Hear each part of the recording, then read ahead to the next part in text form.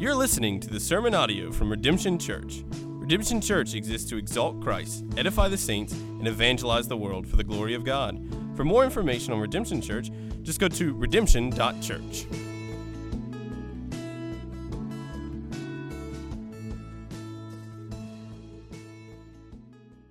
Family, again, it is good to be with you this morning. You have your Bibles if you want to go ahead and turn those on, or flip the pages if you have an old one like me, to Psalm number 3. We're going to be in Psalm 3 today as we exposit God's Word. While you're turning there, I was doing some research the other day on tea and coffee. My scientific mind likes to go down these rabbit holes. It seems like no matter where you go, no matter whose house you go to, whatever restaurant you go to, there's always tea, there's always coffee. And one of the most interesting things that these two drinks have in common is they're not manufactured in the sense that they're made in a big plant like Coca-Cola, right? They're steeped, and tea itself is thousands of years old, but they're made by steeping or brewing in the presence of something that is tasteless water into something more complex and more beautiful. Tea is actually the second most consumed beverage in the world, if you were curious. And coffee is somewhere between third and fifth, depending on which set of statistics you look at. And interestingly, the way that they're made, the fact of steeping and brewing, is similar to the way that scripture meditation works for us, right? The simple act of spending time in the revealed word of God changes the heart, causes a change in the hearts of the believers, right? As God reveals himself through the scriptures as he really is. And so what I hope to show you in this text in Psalm 3 is how time spent in the word can give us confidence and knowledge to call on him in times of distress. When I'd first become a Christian in college, this was the spring of 2010, I actually spent the entire summer reading the book of Psalms. I don't remember who told me to, but it was excellent advice. I really remember with great affection that season of life. I'd finish a morning swim practice, and I'd sit down with breakfast in my Bible, and I felt like the Psalms were a mirror. They were a reflection of me and my emotions and the ups and downs of life, this roller coaster that we ride. And I didn't really know it at the time, but what I was doing was meditating on the scripture. I would sit and stew and brew over a text over and over and over again until I felt like I had extracted every bit of sweet soul sugar that I could. The book of Psalms is a collection of songs. It's essentially a hymn book for all the ages of the people of God worshiping. This particular psalm, Psalm 3, is actually a psalm of lament. It's a psalm of sorrow and crying out to God and asking for his help. I tend to think of worshiping God as primarily done through prayers of adoration or thanksgiving. So, can we worship God through lament? The Psalms would appear to give a clear and resounding yes. Over about a third of all the Psalms can be classified as a psalm of lament. God is glorified when we cry out to him in a posture of humility, as the tax collector did when he beat his breast before the Lord in Luke 18. We also saw this morning there's an entire book of the Bible called Lamentations. You might object, but I thought Christians are always supposed to be happy. The glass is always half full, and we're to have unshaking optimism. To that I would ask this. One of the highlights of our worship service every Sunday is actually a time of lament. Do you know when that is? It's the Lord's Supper. That's right. We come before the Lord in a posture of lament and pain as we remember the suffering of our Lord, and we remember that it was our sin that caused his pain. Who are we to say that the Lord is not honored and glorified by the lament that he commanded at the Last Supper? God is glorified by our lament, and as we'll see in this psalm, he's glorified in his blessing poured out in our salvation. So let's go now to Psalm 3 and let's read that together. So Psalm chapter 3. A psalm of David when he fled from Absalom his son. O Lord, how many are my foes?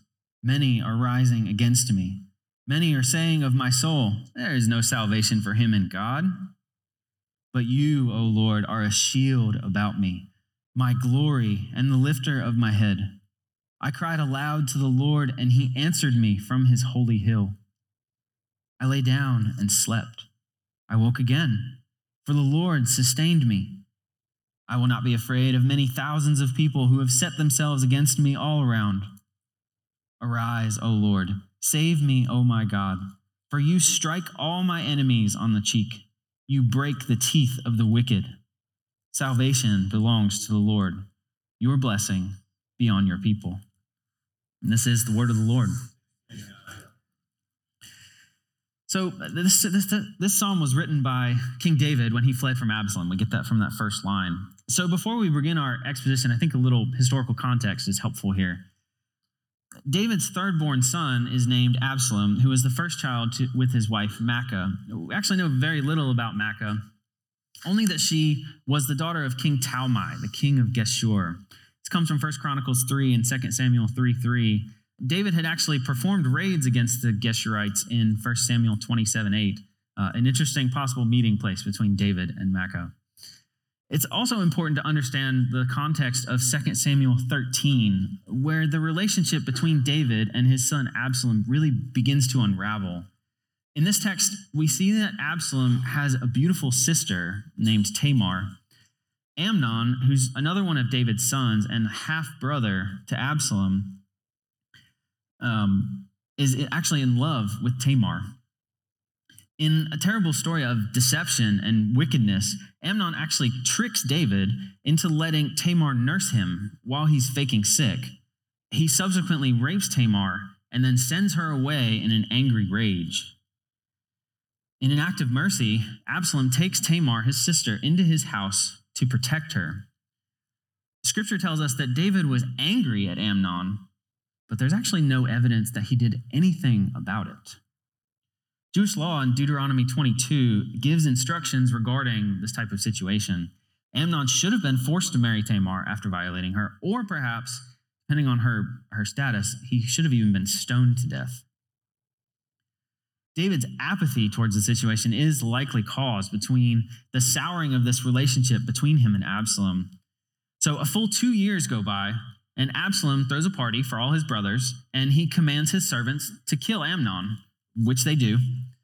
And Absalom then flees to Geshur, the land of his mother, and he lives with his grandfather, King Talmai, for 3 years.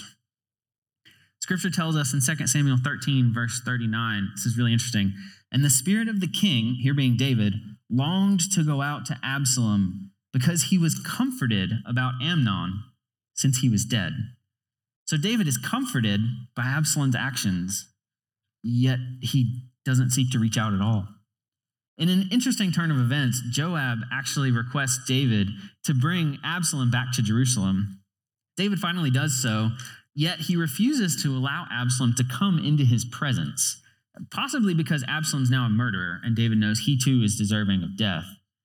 So 2 years go by in this way, with Absalom being in the same city, but never coming into David's presence. Finally, after getting Joab's attention by setting fire to his fields, Absalom is finally allowed to go into the king, and the king kisses Absalom. At this point, it was 2 years between Amnon's actions and Absalom killing him, 3 years of exile for Absalom, and then 2 more years of never coming into David's presence. Talk about time to let hatred and bitterness brew. I don't know about you, but at this point, this has dysfunctional family and confusion written all over it. By this point, the bitterness between Absalom and David has reached such a fever pitch that Absalom begins to stand beside the gate of Jerusalem and win the hearts of the people away from David. He amasses such a force after 4 years that David has no choice but to flee Jerusalem in fear. So if you want to keep your finger on Psalm 3 and flip over to 2 Samuel 15, we'll be in 2 Samuel 15, specifically verse 30. This is the setting for David fleeing Jerusalem. And this is the setting for this psalm. And I think this is really important to understand. So that's 2 Samuel 15, verse 30.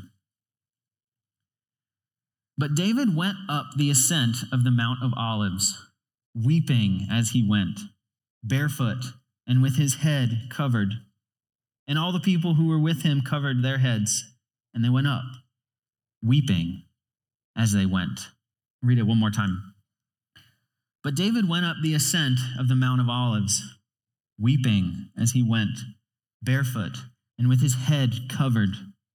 And all the people who were with him covered their heads, and they went up, weeping as they went. So we have the dreadful setting of Psalm 3.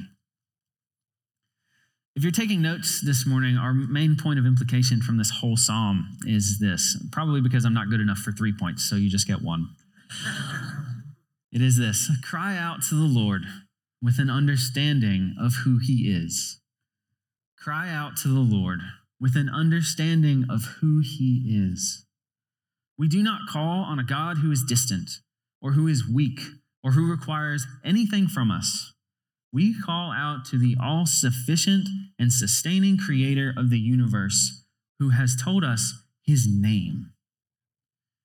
David begins the psalm by calling on the Lord. If you notice in your Bible, the word Lord is actually written in all caps, and this is our English way of specifying the personal name for God, this Yahweh.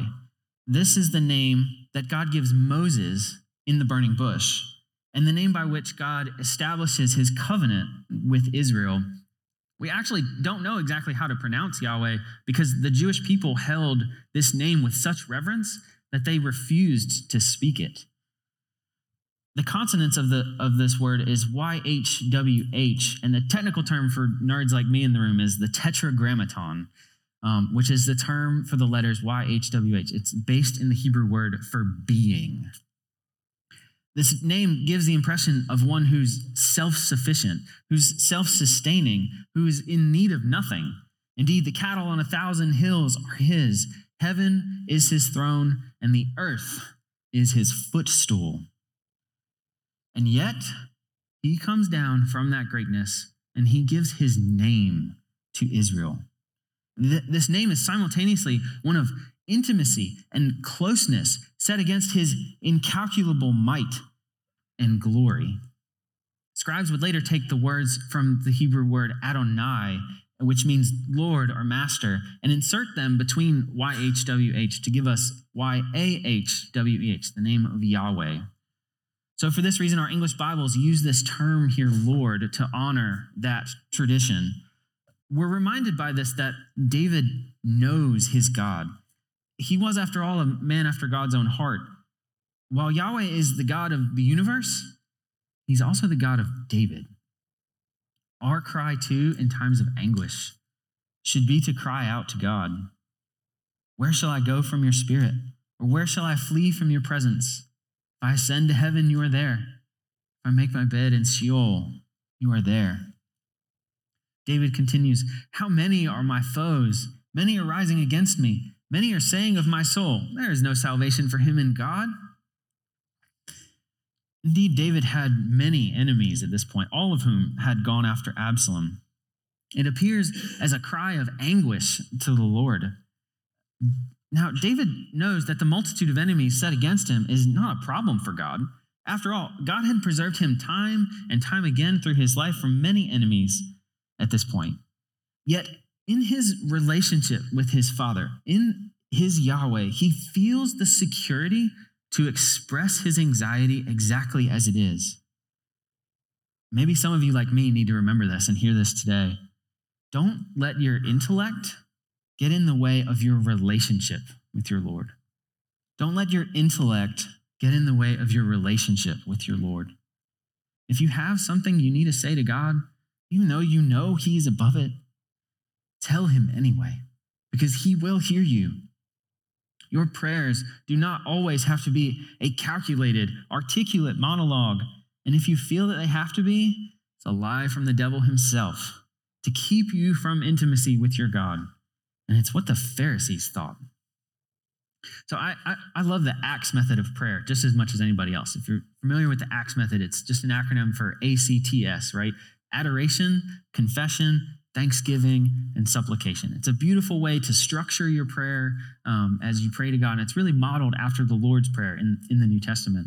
And so we first come, we adore the Lord for who he is. And then we confess our sins to him in a posture of humility. Then we give him thanks for his provision in all the ways that he's working. And then we ask him for what we need. But I would argue that that's not always the right structure to prayer. It should probably be our predominant one. But I think that what I hope to show you is that David gives us a slightly different model for times of great anxiety and distress. It would be really odd if one of my kids stubbed a toe or skinned a knee and came running up to me and said, "Hey, Daddy, you're so tall and so strong. I'm sorry I didn't clean my room last night, and thanks for making me breakfast. My toe's bleeding."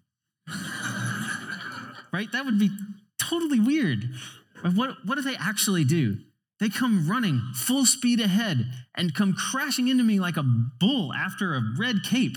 And there's just blood and tears and sweat and drool just all over me. And I love it. I absolutely love it. And if I feel that way, wretched sinner that I am, how much more so does God feel that way about you? I don't know what's on your mind this morning, but God does.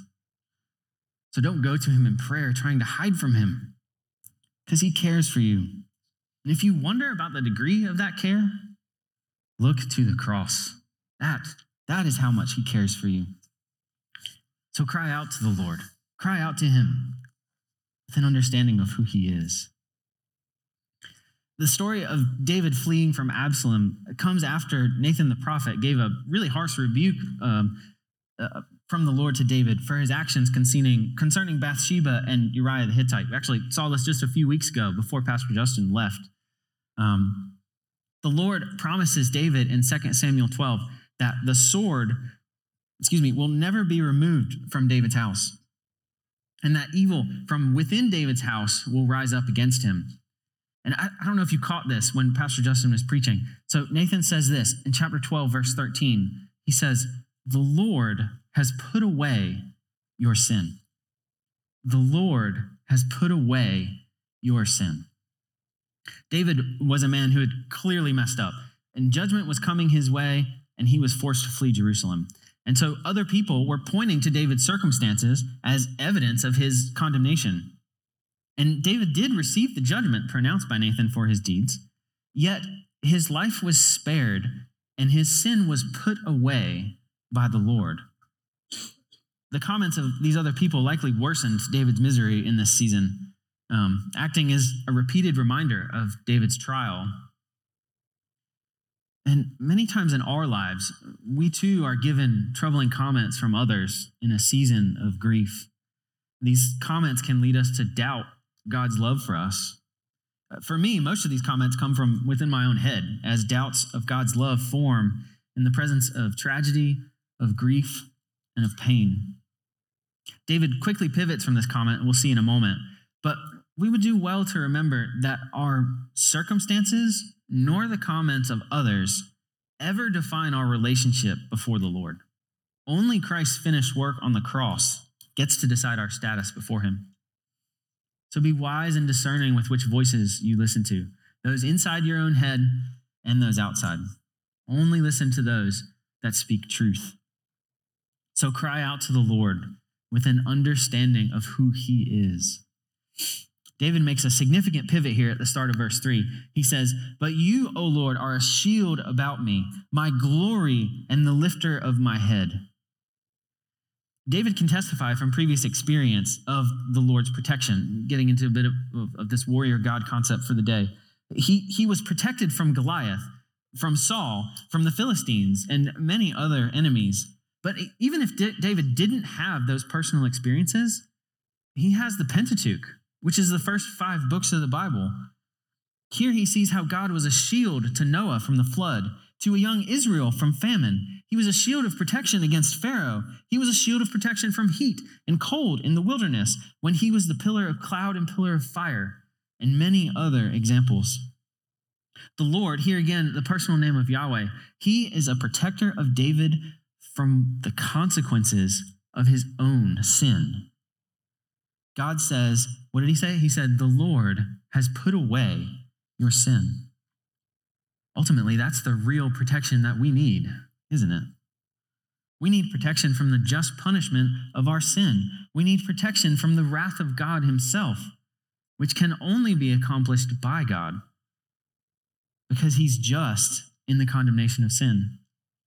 This verse points to the shield of Christ, who takes away our sins and paid the penalty that we deserve. Ephesians 6 says, "Be strong in the Lord and in the strength of his might. In all circumstances, take up the shield of faith." David sought to honor the Lord in all that he did. And the Lord was therefore his glory, his most prized, his most loved, his most admired. David also seeks the Lord's glory. He keeps recognizing God for the work he had done in his life over and over again. It's also possible that David recognizes that his own glory as king of Israel is a gift from the Lord. So in that sense, David's glory is the Lord's. The Lord is the lifter of David's head, literally lifting his head out of the sheepfold of his father's Jesse's house and anointing him with oil to be king. David recognizes that it is the Lord who exalts him and who has been raising him up over the entire course of his life. David finds himself, remember what we read earlier? With his head covered, weeping up the Mount of Olives. And in this moment of sorrow, he remembers that the Lord is our glory and the lifter of our heads. David is wounded by the circumstances of life, and he bleeds worship. We see this after the death of Bathsheba's firstborn son. We saw it a few weeks ago, 2 Samuel 12:20. David finds out the child is dead. And what does he do? He goes into the house of the Lord and worships. David is our example here. We too should worship in times of great sorrow and pain. For our glory is that of Christ, the risen and perfect man, equal in glory and honor to the Father, seated at his right hand. And those white robes of perfection he has given to us. So let me ask you a question. The last time you were wounded by the circumstances of life, what came out of you? For out of the abundance of the heart, the mouth speaks. Do not be ashamed if your answer to that question is not pleasant. Neither is mine. Because the Lord is our glory and the lifter of your head. He takes away the shame of our failures through his spilled blood on the cross. So cry out to the Lord with an understanding of who he is. David continues, "I cried out aloud to the Lord, and he answered me from his holy hill." David knew that the Lord was not silent, that he was a living God, able to speak to him through the prophets and the Pentateuch. This is his immediate argument against those who told him earlier that there's no salvation for him in God. David recognizes that we have a God who speaks. And how much more so now does this verse ring true? Revelation tells us that the prayers of the saints are like incense before the Lord. The veil of the temple has been torn in two from top to bottom, giving you and me access to the very presence of God, giving us access to that holy hill through Christ. The Lord is faithful to answer all of your prayers by his wisdom, by his timing, and by his will. Church, the holy hill of God the Father is open to you through Christ. So come and cry out to him because he hears and he answers. David says, "I lay down and slept. I woke again, for the Lord sustained me." Interestingly, David mentions here that he sleeps. Perhaps this is an indication that David was so exhausted from fleeing that he had to rest, or perhaps he was so comforted by the Lord in his hour of need that he had no trouble sleeping. Perhaps David is so overwhelmed with sorrow for having to flee Jerusalem at the hand of his son that he's surprised to wake. Perhaps this situation feels like a metaphorical death to him. Sleep is a gift of common grace from God. Think about it. You voluntarily render yourself completely unconscious during the darkest hours of the day for 8 hours. That seems like a significant evolutionary disadvantage to me. There are a lot of things that crawl around in the night that are not pleasant. Sleep for the believer and the unbeliever alike requires trust in something other than themselves. Now, I'm not making a blanket statement that if you can't sleep, you don't trust God. Sleep's far more complicated than just one factor. However, the next time you can't sleep at night, consider using that time to meditate on God's word. Some of my sweetest times with the Lord have been all alone at 3 a.m. with my Bible because I couldn't sleep. I've been amazed at what the Lord can do to fears, to anxieties when we meditate on his word. David continues, he says, I will not be afraid of many thousands of people who have set themselves against me all around. David was completely surrounded and being taunted by his enemies in verse 2. Don't forget, he just slept in the last verse. I don't know about you, but if I'm surrounded, I don't think I'm sleeping. And yet he says that he is unafraid. David's either a lunatic for thinking himself safe, or he had confidence in a protector who was greater than the thousands of people surrounding him. The latter, of course, is correct in this case. David knew that the strength of his Lord was greater than any enemy that he had ever faced. When he faced Goliath, he did not do so in his own strength. Do you remember what he said? He said to Goliath, this is back in 1 Samuel 17, he said, "You come to me with a sword and with a spear and with a javelin, but I come to you in the name of the Lord of hosts, the God of the armies of Israel, whom you have defied. This day the Lord will give you into my hand, that all this assembly may know that the Lord saves, not with sword and spear, for the battle is the Lord's." David knows the strength of his Lord, and that strength is what gives him comfort. We too can draw comfort and security from the strength of our Lord. Again, I don't know what troubles you today, what manner of armies or temptation or sickness or fear or anxiety surround you. But I do know the Lord who will deliver you from all of them, because he is the one who defeated the legions of the devil. He resisted the temptation of Satan himself. He cured the sick. He comforted the fearful, and he gave peace to the anxious. Jesus said in John 16:33, he said, "In the world you will have tribulation, but take heart, I have overcome the world." Again, in John 10:27-30, Jesus says, "My sheep hear my voice, and I know them, and they follow me. I give them eternal life, and they will never perish, and no one will snatch them out of my hand. My Father, who has given them to me, is greater than all, and no one is able to snatch them out of the Father's hand. I and the Father are one."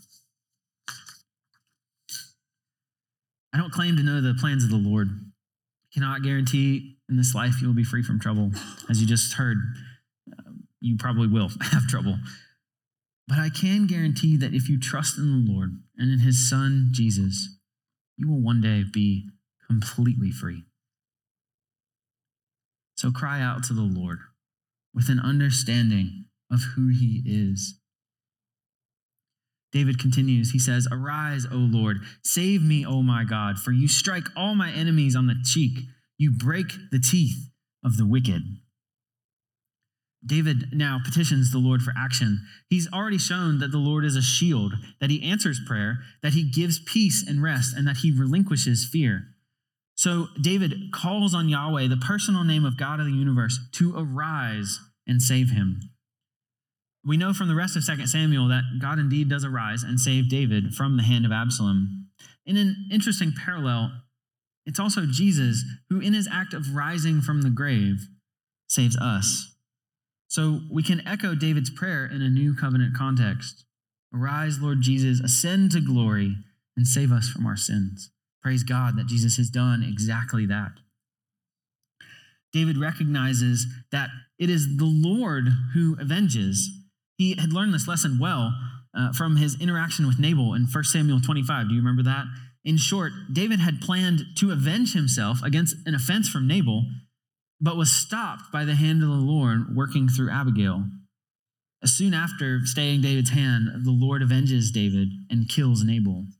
And we too must learn and remember that it is the Lord who avenges us. Romans 12:19 says, "Beloved, never avenge yourselves, but leave it to the wrath of God, for it is written, 'Vengeance is mine, I will repay,' says the Lord." When we pray verses like this, when we're praying a psalm back, when we say, we pray to the Lord to strike all my enemies on the cheek and break the teeth of the wicked, it's important to remember that this is an expression of moral indignation, not personal vengeance. These are expressions of moral indignation and not personal vengeance. David says here that the Lord will strike all my enemies on the cheek. An interesting parallel to Jesus being struck on the cheek by the high priest during his trial. Here, though, it's the Lord repaying the strike on David's enemies. The next verse is also interesting, a parallel to the phrase in the New Testament for hell, where there will be weeping and gnashing of teeth. Make no mistake, the vengeance of the Lord is not something to be trifled with. And it is coming for every wicked deed done on earth. And it is right for the Lord in his goodness to do so. For only he can execute perfect justice. So cry to the Lord with an understanding of who he is. There's a pattern in this psalm that echoes our own reactions to sorrow and hardship. I mentioned it very briefly earlier. So David starts this psalm with a cry of anguish, a scream of pain to the Lord in verses 1 and 2. And that cry then makes him pivot, and he remembers who the Lord is in verses 3 and 4. And then this pivot brings him comfort so that he sleeps and he's no longer afraid. And then he calls boldly on the Lord in verse 7. And then what does he do? He closes the crescendo in praise in verse 8. I'm not exactly sure the process that David went through after Bathsheba's firstborn son died. I'm not sure the process that he went through here, although the psalm probably gives a really good outline. But it's often that in moments of sorrow and distress, we can use this as a model for praying back to God. We cry out to the Lord first, unashamedly and with all manner of transparency. And as we see that hopelessness of our circumstances and our own strength through our cry, it should lead us to remember who God is in all of his strength, that he's never hopeless, and glory and all of his love and all of his care for us. And so once we recognize his strength and the context of our reconciled relationship with him, it's then that we can go boldly and ask for what we need. And then when our requests are made, what was David's response? He worshiped. And so ours is the same. We can fall and worship for our God for how great he is. So David concludes the psalm. He says that salvation belongs to the Lord. Your blessing be on your people. David recognizes that his hope for rescue lies only in the Lord. David shows us throughout his life such a beautiful picture of a man after God's own heart. He wasn't perfect, but in many different ways. But specifically here, he shows his reliance on the Lord. David was a great king and a warrior over the course of his entire life. Yet in this moment, he relied on the Lord in this hour of need, more than his experience, more than his own strength, more than the strength of his men. And David finally petitions the Lord for blessing on his people. He recognizes that every good gift comes from the Lord. This is an echo of James chapter 1, where it says that every good gift and every perfect gift is from above, coming down from the Father of lights, with whom there's no variation or shadow due to change. We too recognize that salvation belongs to the Lord. Salvation belongs to our Lord Jesus Christ, who bore the penalty that you and I deserved. We're deserving of wrath by our sinful nature. None of us is perfect. No one is righteous, no, not one. Yet while we were still sinners, Christ died for us. And yet he didn't stay dead because death could not hold him. He defeated our greatest enemy, death itself, and he rose so that we too might rise with him in newness of life. And he is now seated at the Father's right hand in glory, interceding for you and for me, not by any merit of our own, but because he paid it all for us. This church, this is the Lord that you must know. Praise God that salvation belongs to the Lord. His blessing is upon us now through the finished work of Christ, and he has lavished his love upon us. and we will be recipients of that blessing and the endless pleasures at his right hand for all of eternity. Do you know him today? If any of you today don't know him, come to Christ. His arms are open wide to receive you exactly as you are. He bids you to come and die to your sin and to walk with him in newness of life. If you have questions about this, come find me afterwards. Come find one of our other pastors. We would love to talk to you. To those of you who are believers in Christ, remember that you cannot cry out to him who you do not know. If you don't know him, you may not feel you can cry out to him for fear of embarrassment or shame. If you don't know him, you won't be comforted in your crying out because you're not sure if he's powerful enough or if he cares enough. If you don't know him, you will not be bold enough to call for his help. Yet remember that in Christ, your fear, your embarrassment, your shame are taken away. So come to the Father with all of your mess and all of your brokenness and all of your heartache. Remember that in the resurrection of Christ, that the Father's power was demonstrated and no one can snatch you out of his hand. And the measure of his love for you is Christ on the cross. You can boldly go before the throne of grace today with your request, because the veil of the temple has been torn in two, and your Father has adopted you into his house. So how do you get to know him more? Through his word, through our Bible. It is sufficient. A bit of an extended scripture reading here, but I think it's worthwhile reading. This is Peter writing this. 2 Peter chapter 1, verses 16 through 21. For we do not follow cleverly devised myths when we made known to you the power and coming of our Lord Jesus Christ, but we were eyewitnesses of his majesty. For when he received honor and glory from God the Father, and the voice was borne to him by the majestic glory, "This is my beloved Son, with whom I am well pleased," we ourselves heard this very voice borne from heaven, for we were with him on the holy mountain. Don't miss this. And we have the prophetic word more fully confirmed, to which you would do well to pay attention, as to a lamp shining in a dark place, until the day dawns and the morning star rises in your hearts, knowing that this, first of all, that no prophecy of Scripture comes from someone's own interpretation. For no prophecy was ever produced by the will of man, but men spoke from God as they were carried along by the Holy Spirit. One of the really unique things about Christianity is that it's rooted in history, in reliable accounts that we have of eyewitnesses recorded for us in the Bible. Sola Scriptura. It is what you need to know God. As water becomes tea or coffee by spending time in the presence of tea leaves or coffee grounds, so we too become more like Christ by spending time in his word. You will fall more in love with Yahweh by spending time steeping and brewing in his word. There is so much more for you, church, to glean in this book. It is worthy of a lifetime of study. So spend time in the word and intimately know the God who saved you. Salvation belongs to the Lord and not to us. Praise God for it. His blessing is already on each one of you today in Christ. I pray for his continued blessing on you as you walk with him day by day. So we come to the Lord, to Yahweh, to the maker of all the earth, to the King of kings and the Lord of lords, and cry out to him, for he cares for you. Know your Lord, church. Know him through his word, and cry out to him. Let's pray.